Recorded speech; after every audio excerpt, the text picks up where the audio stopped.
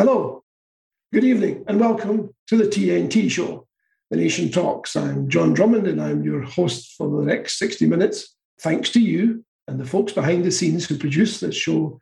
We're closing in on 89. That's 89 shows. I think that's pretty good. This success, as I say every week, but it's worth repeating, is down to the huge efforts of the Indie Live team behind the scenes. Now they need your support. The crowdfunder, which is presently available, you can go to it, hopefully after you've seen the show tonight. It's scarcely 60% funding. This has huge consequences for this show and for all the other shows that Indie Live is supporting. So I would appreciate very much when we're all through tonight, if you go there and however much or however little, you please help the crowdfunder. Thanks, I appreciate that. You know, it's been another great day for British democracy in terms of the huge number of parties and the blackmail suggestions that took place in what we must now call Downing Ken Street. Boris Johnson's explanations are fascinating. First of all, he said the parties did not happen. If they did happen, he knew nothing about it. Later, he said, yes, he did know about it, but it wasn't technically a party, because there wasn't any cake. Then, okay, the cake is discovered. Now it is a party, or was a party, but he wasn't told that parties were against the law at that time. Well, heavens, that sounds convincing to me. I don't know about you. Thanks for joining us this evening.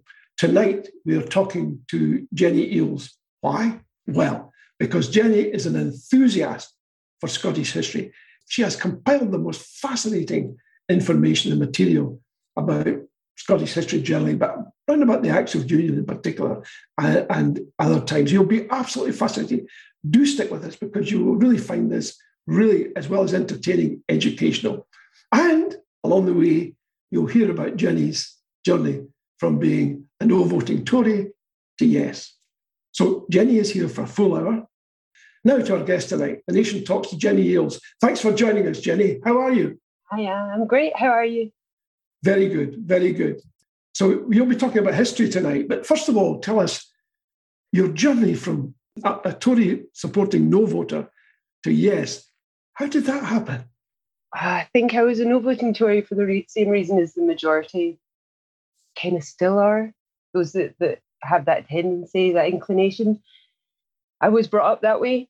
I was told from a very young age that if Scotland was to go it alone, then it would fail rapidly. We would devolve into little more than a third world country.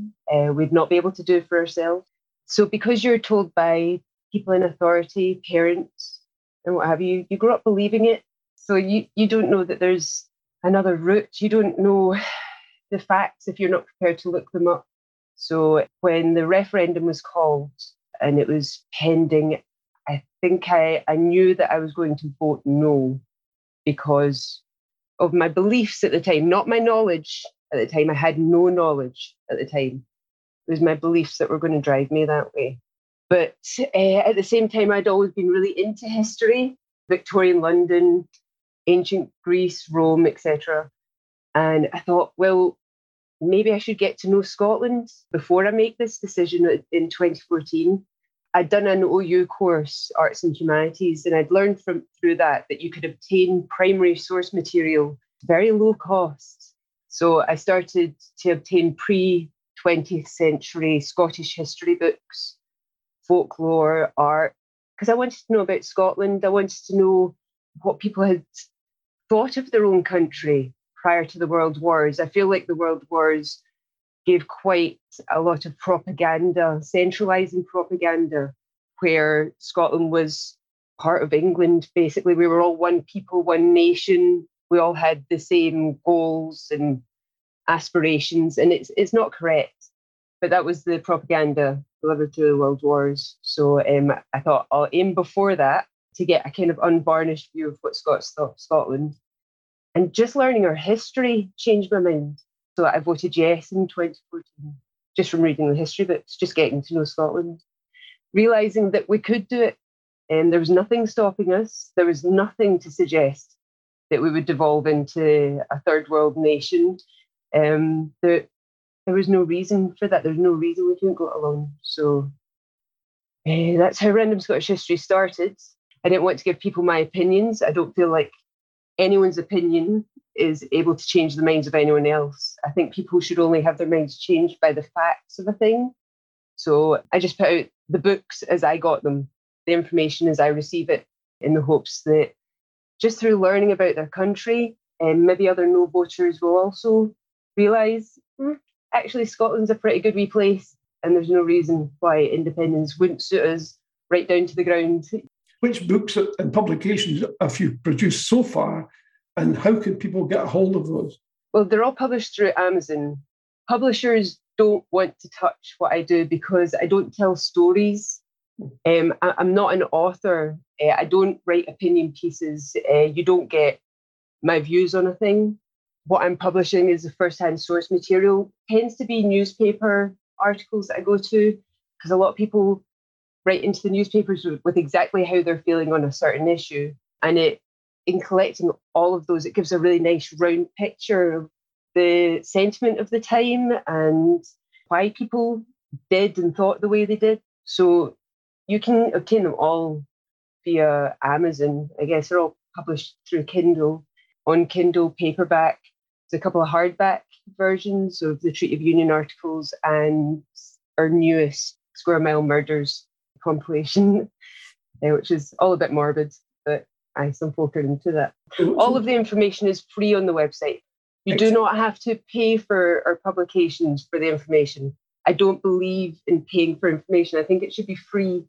So all of the information I collect is available on the site. If you buy our books, what you're really paying for is Alex's art, because there's art throughout that doesn't exist on the website that he's done specifically for the publications. So you don't have to buy our books to get the information, you know. Well, I'd like to encourage people to buy your books. I know. I just want to encourage people to read. In some senses, it's a bit like the show and a bit like Indie Live. There's no charge for watching this show tonight. We exist on people's goodwill. So we're not like the BBC. There's not some sort of poll tax that provides Kevin and I and the rest of the gang with some luxurious lifestyle in Barbados. I'm sorry, guys, that's not the way it happens here. We subsist, and we exist on your goodwill. So please go. You see the details on the website. Go there and check out for yourself. Now, you mentioned two things. You mentioned the Square Mile Murders. Perhaps we'll come back to that. Tell us a bit about what you discovered about the Acts of Union in 1707. The most interesting thing that I discovered from researching the Treaty of Union articles was the difference in viewpoint from today's pro-unionists. They're British nationalists, the pro-unionists of today. They see Britain as one entity that cannot be divided into its component parts. The pro-unionists of the prior to the 20th century, they were pro-unionist Scottish nationalists, and they were very proud of being Scottish nationalists. They saw all of the issues with the Union. They weren't blind to the fact that it was such an unequal deal that we'd managed to acquire for ourselves. They saw that we were underrepresented, overtaxed, underfunded. These were very blatant evils throughout the Union, along with centralisation, which had a lot to answer for. But they could also see the benefits of the Union. They could see that should it be equal, should we get what we were owed from it, then Scotland could benefit from the Union. But Westminster have never allowed it to be that way. Westminster have always wanted Westminster to benefit from the Union. And that was the problem. So the pro-unionists of prior to the 20th century wanted home rule for Scotland. They wanted what Scots had always wanted. They wanted a federal union in which local legislation could be achieved. They understood local legislation was the way forward, rather than legislation coming from what was effectively a foreign parliament hundreds of miles away, because they didn't know Scotland or its people. So, it's a very different change now. They could promote the Union with its benefits to Scotland while still seeing the negatives. Today's Unionists refuse to see the negatives of the Union. They're blind to the negatives, and they actually make it so that the only argument they have for the Union are negatives about Scotland. Scotland can't do it alone. That we're too wee, too poor, etc. We've all heard the rhetoric. So the very fact that they no longer have a positive case for the Union tells us they're failing, and makes me wonder how they have anybody voting for them anymore. Would it be fair to say, Jenny, that the old Unionists that you're talking about were Conservatives first with a capital C and Unionists with a small u, whereas the present day, we'll have to call them Tories, are Unionists with a capital U and Conservatives with a small c? Yeah. Or do you see that's on the cusp of a change? Because we know that the Tories in Scotland are very divided. There's a civil war going on. It's slightly underneath the surface, but sometimes it pops above the surface. Well, the pro-Unionists prior to the 20th century, they weren't just Conservatives. They covered all of the political parties. Okay. Scotland has always been more liberal-minded than the English population when it comes to politics. Okay.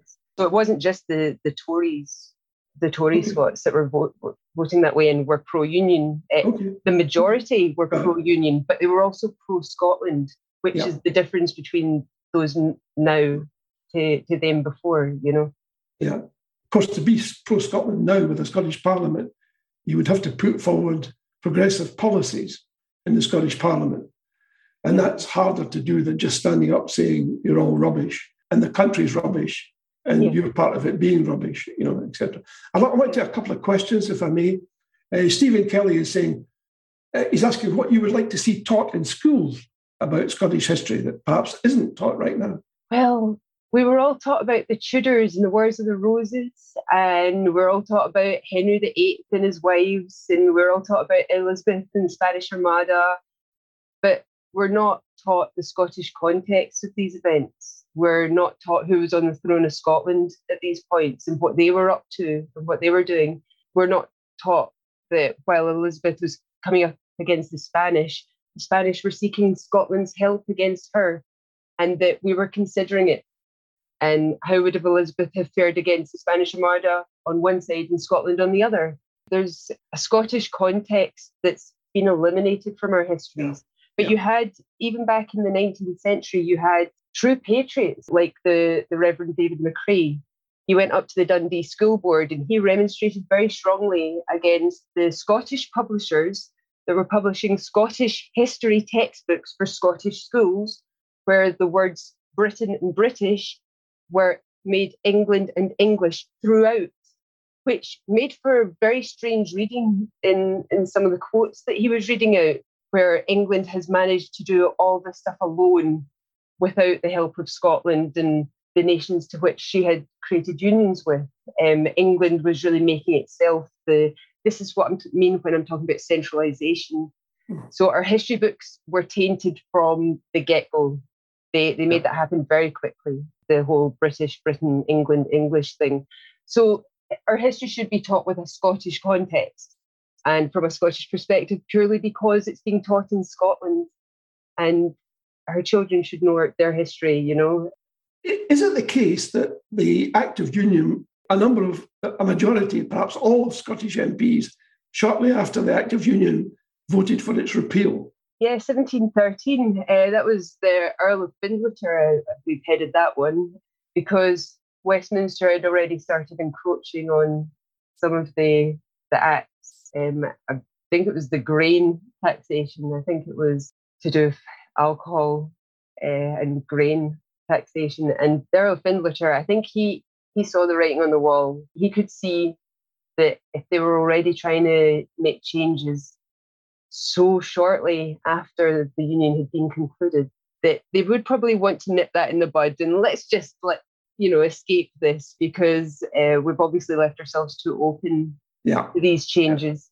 So he tried to repeal it, and I think he only lost by 5 votes or something in the House of Lords. So he came very close to repealing the Act of Union in 1713.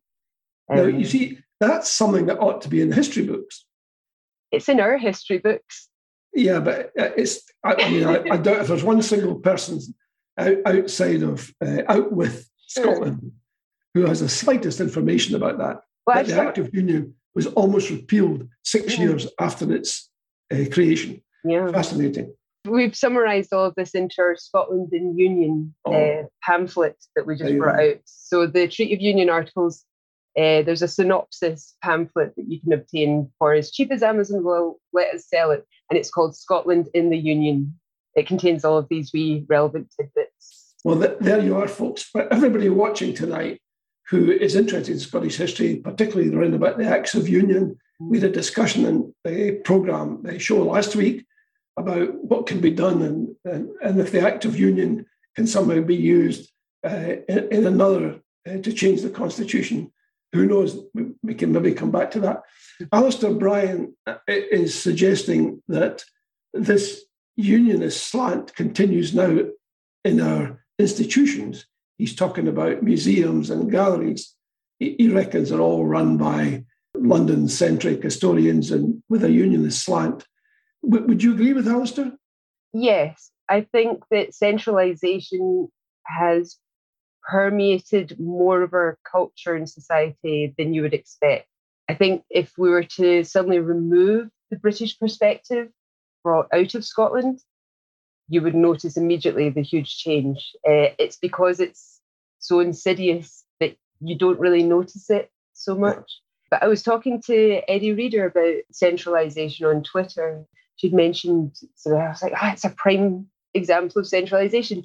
Then right after Rees-Mogg did that whole World War propaganda speech she did in Westminster just recently, where he's talking about one nation, one people, etc. And I shared it. I was like, hey, this is exactly what we were talking about with the centralisation. They just want us to forget that we have our own traditions and culture and history out with our union with England. We have a history that belongs to us alone, but it doesn't include them. It raises an interesting point, though, because you've just said a couple of things tonight that I was unaware of until I read your material about the Act of Union. It was almost repealed.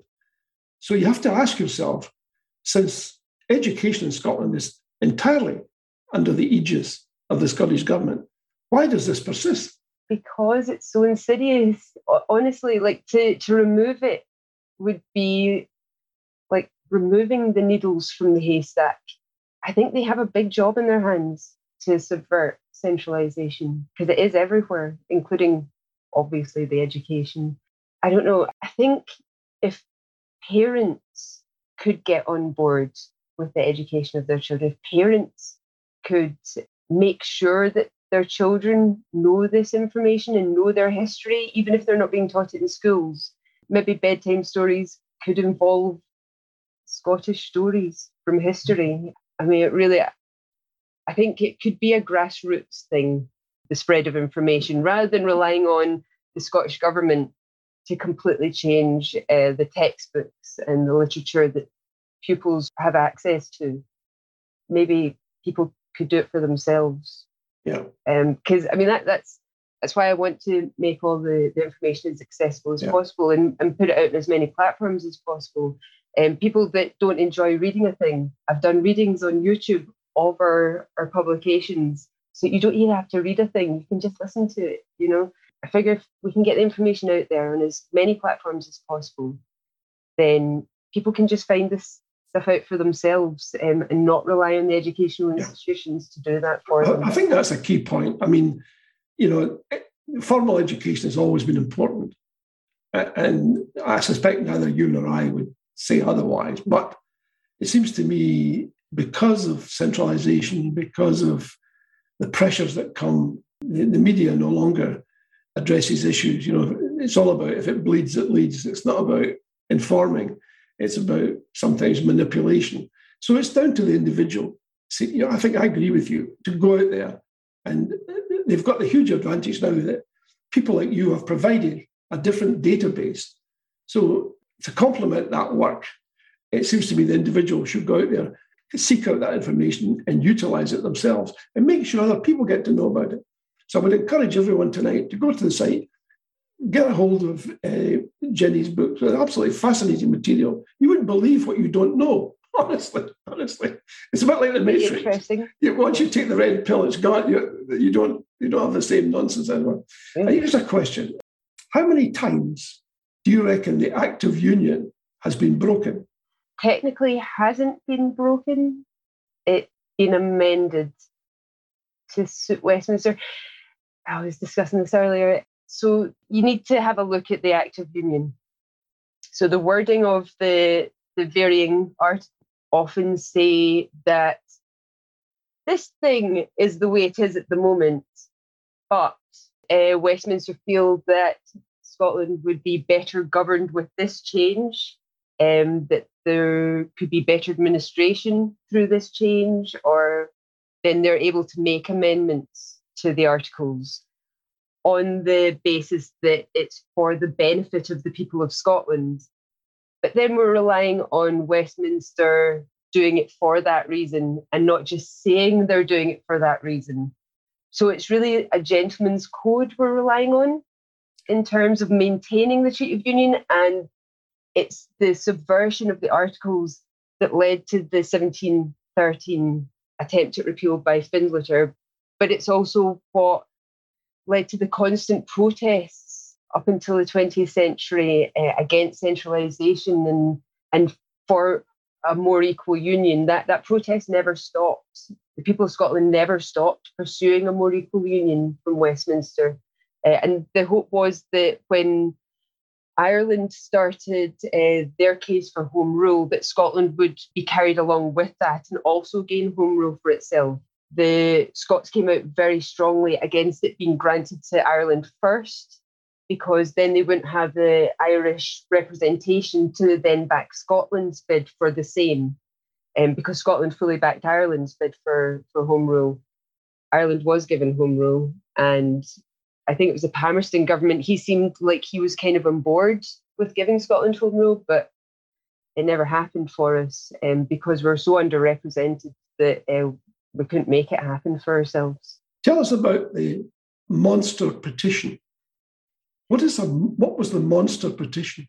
That was in 1897, I think. Scots, hundreds of thousands of Scots from all walks of life, all political viewpoints, signed a petition to stop Westminster and people in authority from using the terms England and English in place of Britain and British. The words Britain and British were inclusive.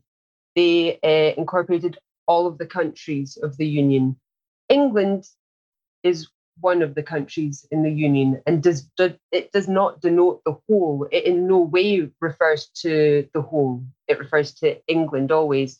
So what the people of the time had come to realise was that there are certain international treaties between Westminster and other foreign powers where the treaty is between England and those powers, because they had used the word England instead of Britain. So there were actually a whole bunch of treaties that Scotland had no part in, purely because of their chosen wording and the centralising tactics of that wording. It's for the same reason that I think that Americans will still have a tendency to call Britain England, meaning all of us, you know. So they sent this huge petition. They called it the Monster Petition, and they didn't do it. They didn't describe it in terms of how many signatures. It was in length. It was in terms of yards long, and it was sent down to Lord Balfour as the intermediary to then get it to Queen Victoria just shortly before her death. What came of that? We had the World Wars and the centralising propaganda that basically made the population of Scotland super apathetic until the 60s. It knocked every pro-Scotland Scottish nationalist thought out of everyone's heads for about 40 years. And then people started realising in the 60s, I think, oh, hang on a minute, we still don't have a decent deal in this union and we're still getting screwed by Westminster and we're still being overtaxed, you know, and Scottish nationalism started to get going again. It isn't one of the, I was going to say issues, well, one of the problems, it seems to me, in as much as Scottish education perhaps hasn't encompassed as much as what it ought to have done in the way you've just described. Education in England is even further along the spectrum of misuse of the terms. I mean, I lived in Berkshire for 20 years. I never had anyone describe the country they lived in as Britain. Not once. Everyone said they lived in England. And even when that was out of context, i.e. they actually meant Britain. But these people were not malicious. Not one single person who used the word wrongly was ever malicious. They actually thought that the two terms were synonymous. There was no malice. That's what I got taught at school. I mean, why would I want to use a clumsy word like Britain when the actual name of the country is England? Makes no sense. I mean, when you've got people in authority calling it that, then yeah, I mean, it's your experience. If that's what you've grown up believing and hearing, then that's how you continue the thing. So I think it led to people like P.J. Woodhouse in his little aphorism. He said it, you're always able to distinguish between a ray of sunshine and a Scotsman with a grievance, because so many of the Scots immersed in that culture as I was, and you say, look, let me rectify what you just said. It sounds like a grievance. It sounds like, what's your problem? Yeah. You know, I mean, why are you making this odd distinction? The best people that have ever answered that, to my mind and from my researches, are the Reverend David McRae, that I've already mentioned, as having gone to the School Board, etc. He wrote to the papers and he held lectures and he hosted rallies, pro-Scottish rallies and anti-centralisation rallies. But also William Burns, who was another Scottish patriot that was completely against centralisation. And they would retort to newspaper columnists who would use the terms England instead of Britain, etc. But they would answer it really nicely, just as to how it's not a grievance. You're denying us our history and our culture. You're denying us inclusion. When you speak of Britain as England, you're denying us Scotland a share in that. You're denying us our place in the Union. You're denying our effort towards Britain's colonies at the time, etc., and industrialisation, which was a huge part, like happened in Scotland. I mean, Glasgow was the capital city of industrialisation at one point, but they were making use of all of that while denying us our rightful inclusion by not using the word Britain. Yeah. I have to say, though, to Southern ears, it still sounds like pedantry. It does, because unless you've got some background, like you and I have, it does sound, like you're trying to split hairs. I mean, why are you getting upset about this? It's worth mentioning. I can see from your point of view, you feel strongly about it, but I can't think why anyone else should feel strongly about it. I certainly don't. They might say to them that. Here's a question that's come in. Charles Smith is asking, is it correct under the Act of Union that 1707 that both parliaments were to be closed and then a different body constituted that would serve the entire island? Was that not the case? Yes, that was supposed to, I mean, it's certainly worded that way, but as everyone knows, the English Parliament just became the Parliament of Britain. It was the English Parliament that there was no change. There's nothing given by the English. They didn't give up anything. We had to give up our Parliament. We had to give up the people with money in the country. They all went down to London to take part in politics, and they took all their money with them, So England didn't have to concede anything, really, for the Union. They didn't concede numbers in their parliament. They didn't concede lords. I mean, they did make it so that no more Scottish lords were to be created. I think we were only to get 45 MPs representing us at start. That goes back to another thing someone else said about the Act having changed by Westminster. Yes, things have changed, but had it not changed, then we would still be stuck with the 45 ministers representing us at Westminster. So in effect, we've had to change that to get more representation. Jenny, listening to what you're saying, it sort of puts this whole discussion about Devo Max into context, because for Devo Max to be in any way secure, i.e.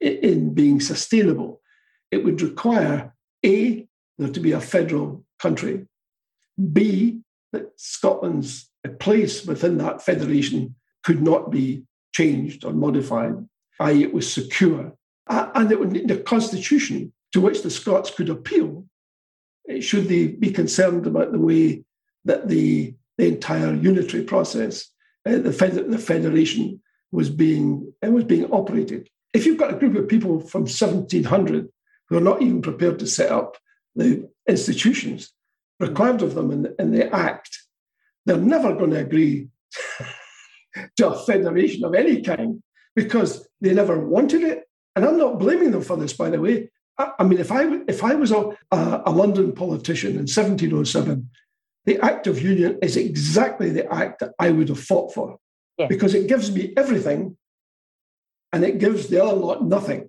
except as I am prepared to tolerate. In other words, it leaves me in complete control. And what does it cost me?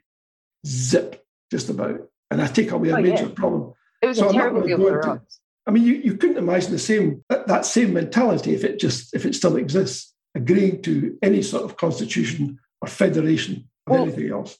You're talking about Devo Max. Right now, Devo Max is just a snappy sounding term. Devo Max, to want Devo Max or to entertain it is to want an as yet unknown deal carrying unknown conditions and benefits granted by an as yet unknown party at Westminster that the majority of Scots is unlikely to have voted for. Yeah. And I don't know why anyone would want all of those uncertainties. Home Rule gives the Federalists option that Scots wanted from the get-go. Home Rule carries set conditions and benefits that can't be amended. It's already an established thing. Devo Max is just a snappy sounding term for a whole bunch of uncertainties. And I'm not even entirely sure why people are talking about it.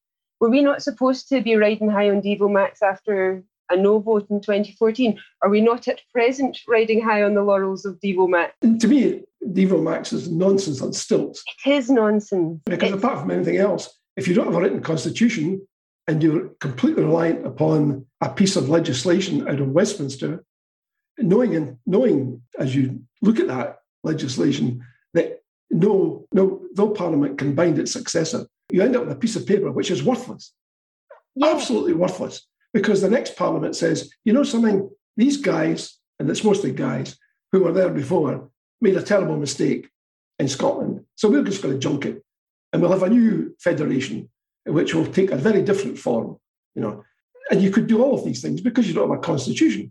In other words, as we discussed earlier, the British Constitution is whatever the government of the day with a working majority says it is. And that's why we've got Boris Johnson behaving badly and continuing to behave badly, because he has no repercussions.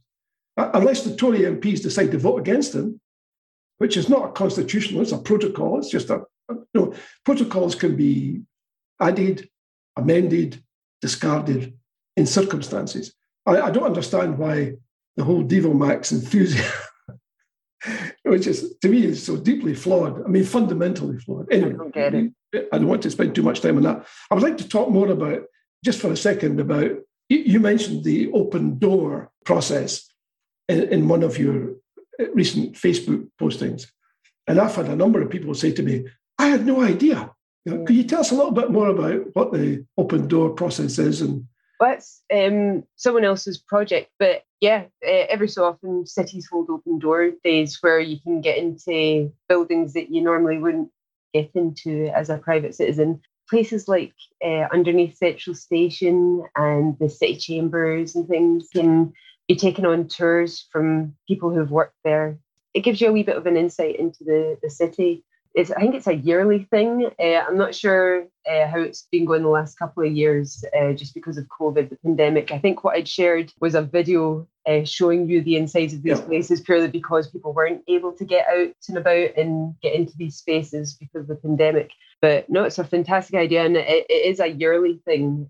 You can Google search just open days, Glasgow Open Doors Days, and it brings you up the schedule, when they happen and what places are open on which days, etc. And you can book places. You know something, I would implore everyone in the audience tonight to go and check that out, because it is truly fascinating. You'd be amazed at the extraordinary places you walk past every day in our city centres. They make your head spin, honestly. Really. The amount of incredible architecture that people miss. It gives people it gives people a chance just to get in about the history, and there's no better place to do that than in the buildings where certain events took place.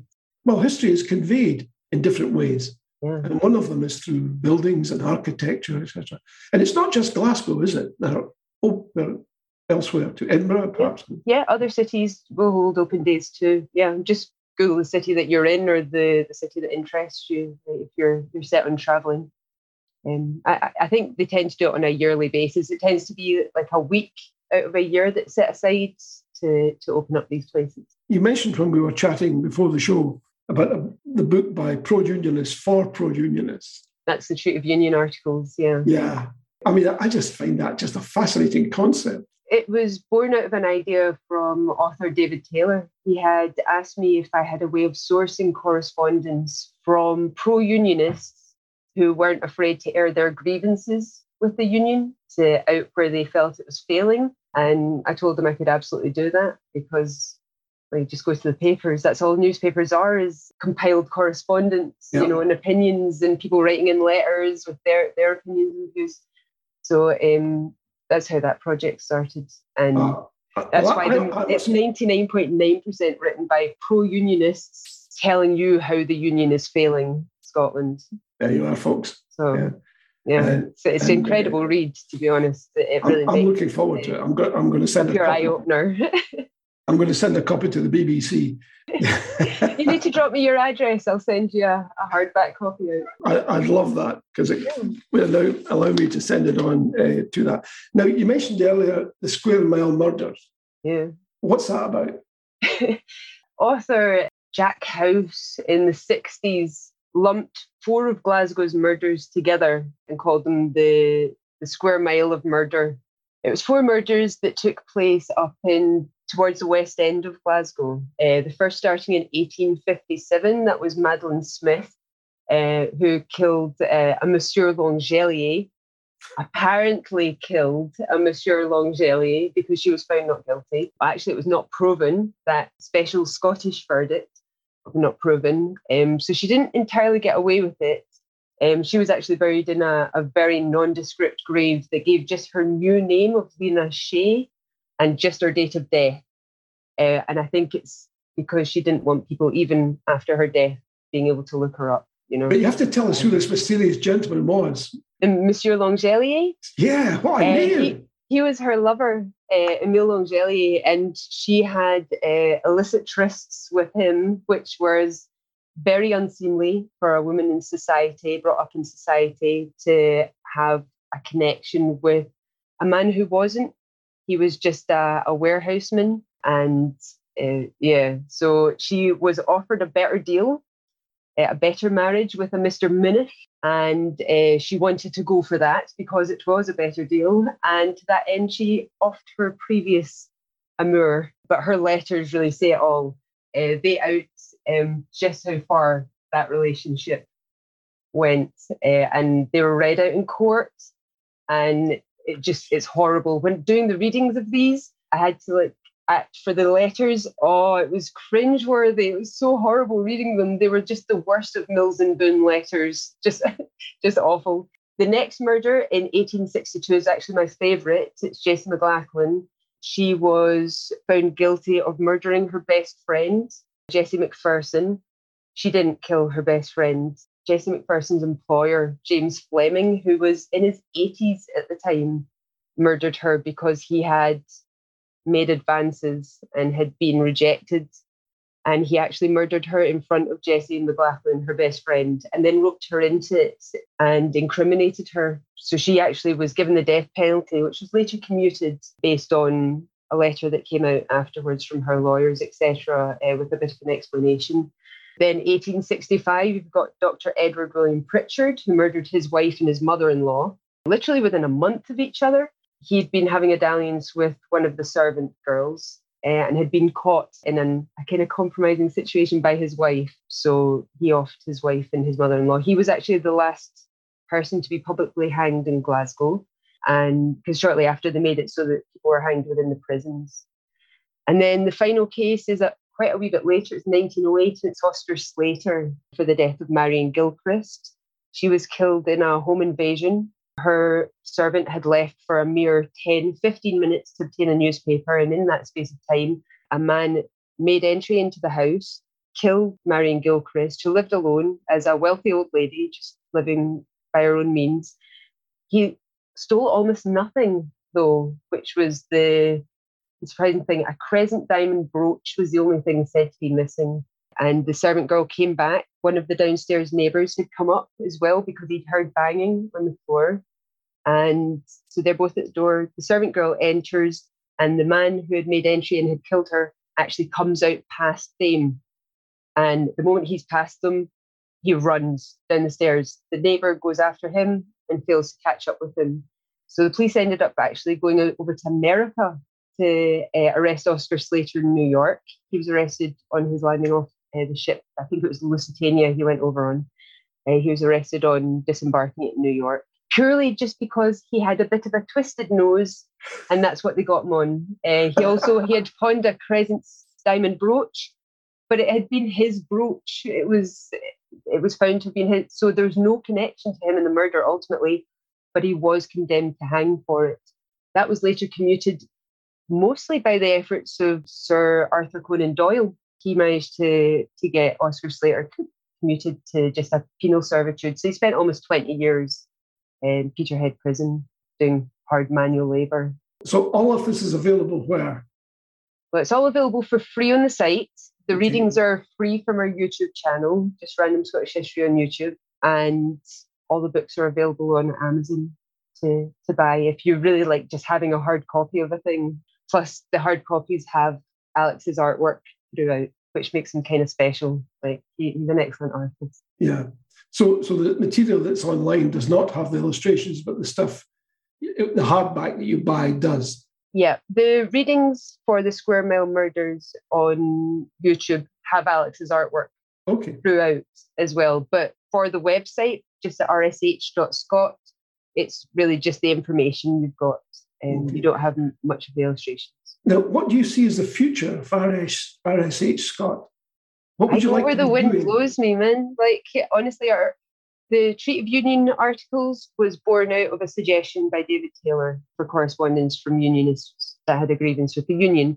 We also did the Scottish Railway Incident, which is going to take people from 1900 to 1915 in a series of 4 books.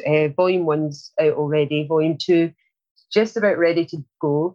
And that was actually born of a patron who'd come up to collect their copy of the Treaty of Union articles and had asked if I could do a wee bit of research to find out about the death of one of his ancestors on the railway lines down at Cambuslang. So in trying to find that one incident, I came across so many, and I thought people are going to be really interested in this. The complete lack of health and safety is crazy. And Alex and me have also done readings for the first year in 1900. They're also available on YouTube. But those are not for the faint of heart. I'm going to put that out there. There are some really awful things and terrible descriptions of injuries and what. So the railway incidents, it's a niche topic. And the Glasgow Square Mile Murders, it was a topic that I just picked because I thought it would be a good one for Halloween last year. I didn't even expect it to become a publication, but I ended up with so much information that I was like, I'll just get out there in a bit. I just go where that's why it's Random Scottish History. I don't even know the next book I'll pull out to upload to the site. Well, here's a thought for what it's worth. I'm sure you'll get better suggestions than this, but I read a great book about the radical uprising in 1820 with the Weavers, who put together, and then they were betrayed by some erstwhile colleagues who grassed on them, and then they were all deported to Australia, I guess. If you haven't already covered that, I think that might be interesting to people too. Yeah. I found it insightful that a lot of these genuine efforts to address genuine problems were frustrated by fifth columnists or spies. Yeah. You know, we're accustomed to thinking of that in modern terms, and we expect that, but I didn't quite understand that this was spies were active in 1820, but I should have done, because one of the spies who was involved in the Act of Union was Daniel Defoe. There's always going to be bad actors, like no matter what group you're in or what your goal is, there's always going to be bad actors, especially if it's a particularly populist movement. I think the Chartists of the 19th century had the same kind of issues as you're describing there, with people trying to subvert the movement. And we had that ourselves with Lord Hamilton at the Treaty of Union. He made out like he was on side, that he wanted the best for Scotland, etc., that he would absolutely take the lead and he would get us the best deal. And then on the day, he claimed toothache and refused to turn up. So he was dragged there, literally made to turn up, at which point he just went, right, okay, so who's taking the lead on this? It's like, you said you would. What are you talking about? And he completely just, he really helped to screw Scotland. Yeah. But there's bad actors in every movement. You just have to rise beyond them. The moment you realise a person isn't acting in the interest they say they are, out that person and just keep on going, you know. I think that's the key. Maybe there's a lesson there in all, you know, from that information, looking at the present day, you get a whole raft of different groups who are in favour of independence. And maybe the lesson we learn from the past, from history, because history always teaches you, if you care to listen, is that you can have your disagreements and there's nothing unhealthy about that. When it comes time for action, you pretty much need to act united. Otherwise, you're effectively scoring open goals all over the place. Yeah, there needs to be a group that takes the lead. When people make it a cult of personality with one person that's in control of everything, it's far easier to fail than if a group is in control of whatever movement. Yeah. Because then if there's bad actors, that guy can be ousted, but it's not detrimental because there are other people of the same mind that have already carried whatever movement forward, you know. Well, we were talking earlier about the United States and the birth of the United States and how the major players there, the major actors there, were all sort of fighting amongst themselves, even though they'd just gone through a war of independence. As soon as it was over. I mean, Alexander Hamilton ended up being shot in a duel by the vice president. I mean, for God's sake, what's going on, guys? You know, the moral of that story is just people are never going to be happy. Exactly. You get what you want, there's going to be another thing to want. You know? I want to share with you a couple of comments, three that have come in. Donald MacDonald has said, I just bought your book, Scotland in Union, Jenny. So looking forward to reading it. Thank you so much. Derek Kerr says, very insightful stuff tonight. Heather Saxton says, a wee thank you to use. People are engaged with what you've been saying, Jenny. So, you know, it's a further underline that what you're doing is actually helping people. And, you know, that's the best we can do in life. You say to people, you know, here I am, I'm doing this, all this heavy lifting. All I want from you is some appreciation that it's time, you know, good, decent feedback, essentially. If one person wants to read a thing I've put out, then it's been worth it. Yeah. It's as simple as that. Like if there's at least one person reading what I put out there, then it's worth it for that one person, you know. Yeah. We talked about the radical rising. Is there anything else that you feel that people have mentioned to you, you're thinking maybe a little bit seriously about spending some time on? Not yet. I haven't decided on the next big project. Well, there you are, folks. What better opportunity have you had? If you found this, as Derek has said, insightful, if you found it to be helpful, as Donald has said, and also as Heather has said, here's your opportunity. People are free to contact me. I answer all of the queries and comments that I get sent from rsh.scott. There you are, I'm folks. very contactable on Twitter too. Well, that can be a double-edged sword, I suppose. But no, but seriously, the key message here, it seems to me, is here is somebody doing some stuff that I suspect many of you tonight are thinking, gracious, I wish I had some information in this regard. Here is somebody who's done this heavy lifting for you. The materials available for you may not cost you a great deal or nothing at all. And Jenny is receptive to your input. Compare that with the BBC. If you tried to get any of this material on the BBC, do you know how far you would get? Nowhere. And she's not got a budget of 300 million a year, by the way. No budget.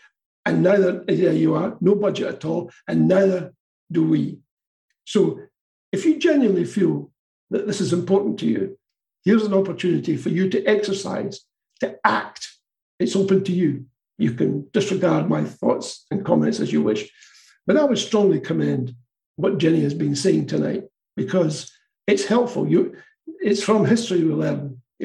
What's the old cliche? If you don't learn from history, you're condemned to relive it. And in a way, you've demonstrated that tonight. You've shown the number of ways that we're reliving it, because somewhere on the line, somebody didn't take the appropriate action. What is funny, though, is that it's the arguments that we use today for independence, to promote independence, are the arguments that the pro-unionist Scottish nationalists were already using in the 18th and 19th centuries. Fantastic. We're just using the same arguments again, in the understanding that, well, our grievances haven't been redressed. The union still isn't equal. We're still, the underdog. So it's time just to end it now. So we're using the same argument now to end the union that were formerly used for Home Rule. Now, wouldn't that be truly ironic, folks, if the arguments that you started using for independence are actually based on pro-union? The fact, honestly, you'll notice it through a street of union articles. It's totally eye-opening. It's crazy that we're just doing the same thing again, just with a slightly different perspective, Let me just say in conclusion, if I may, big thank you to all of you, and of course to Jenny for being, as our commenter said tonight, insightful. Big thank you for joining us. Thanks again. And remember, it's been another great day for British democracy. Boris Johnson, who by all accounts is under threat and indeed may not be the Prime Minister soon, has criticised Ian Black for his weight. The country's falling apart and he's worried about somebody's weight. Thanks for joining us. Stay safe. Please take care. Oh, and by the way, support the crowdfunder, please, so we can keep on doing what we're doing tonight. Thank you. Good night. And if you'd like to hear more Scottish history that you perhaps weren't taught in school, on Indie Live Radio on a Tuesday at 11 o'clock, you can hear our Random Scottish History show, which has contributions from Jenny Eales, who you've just been listening to, and also Stuart McCarty, who does the Radical Scottish History podcast. So that's 11 o'clock on Tuesdays on Indie Live Radio.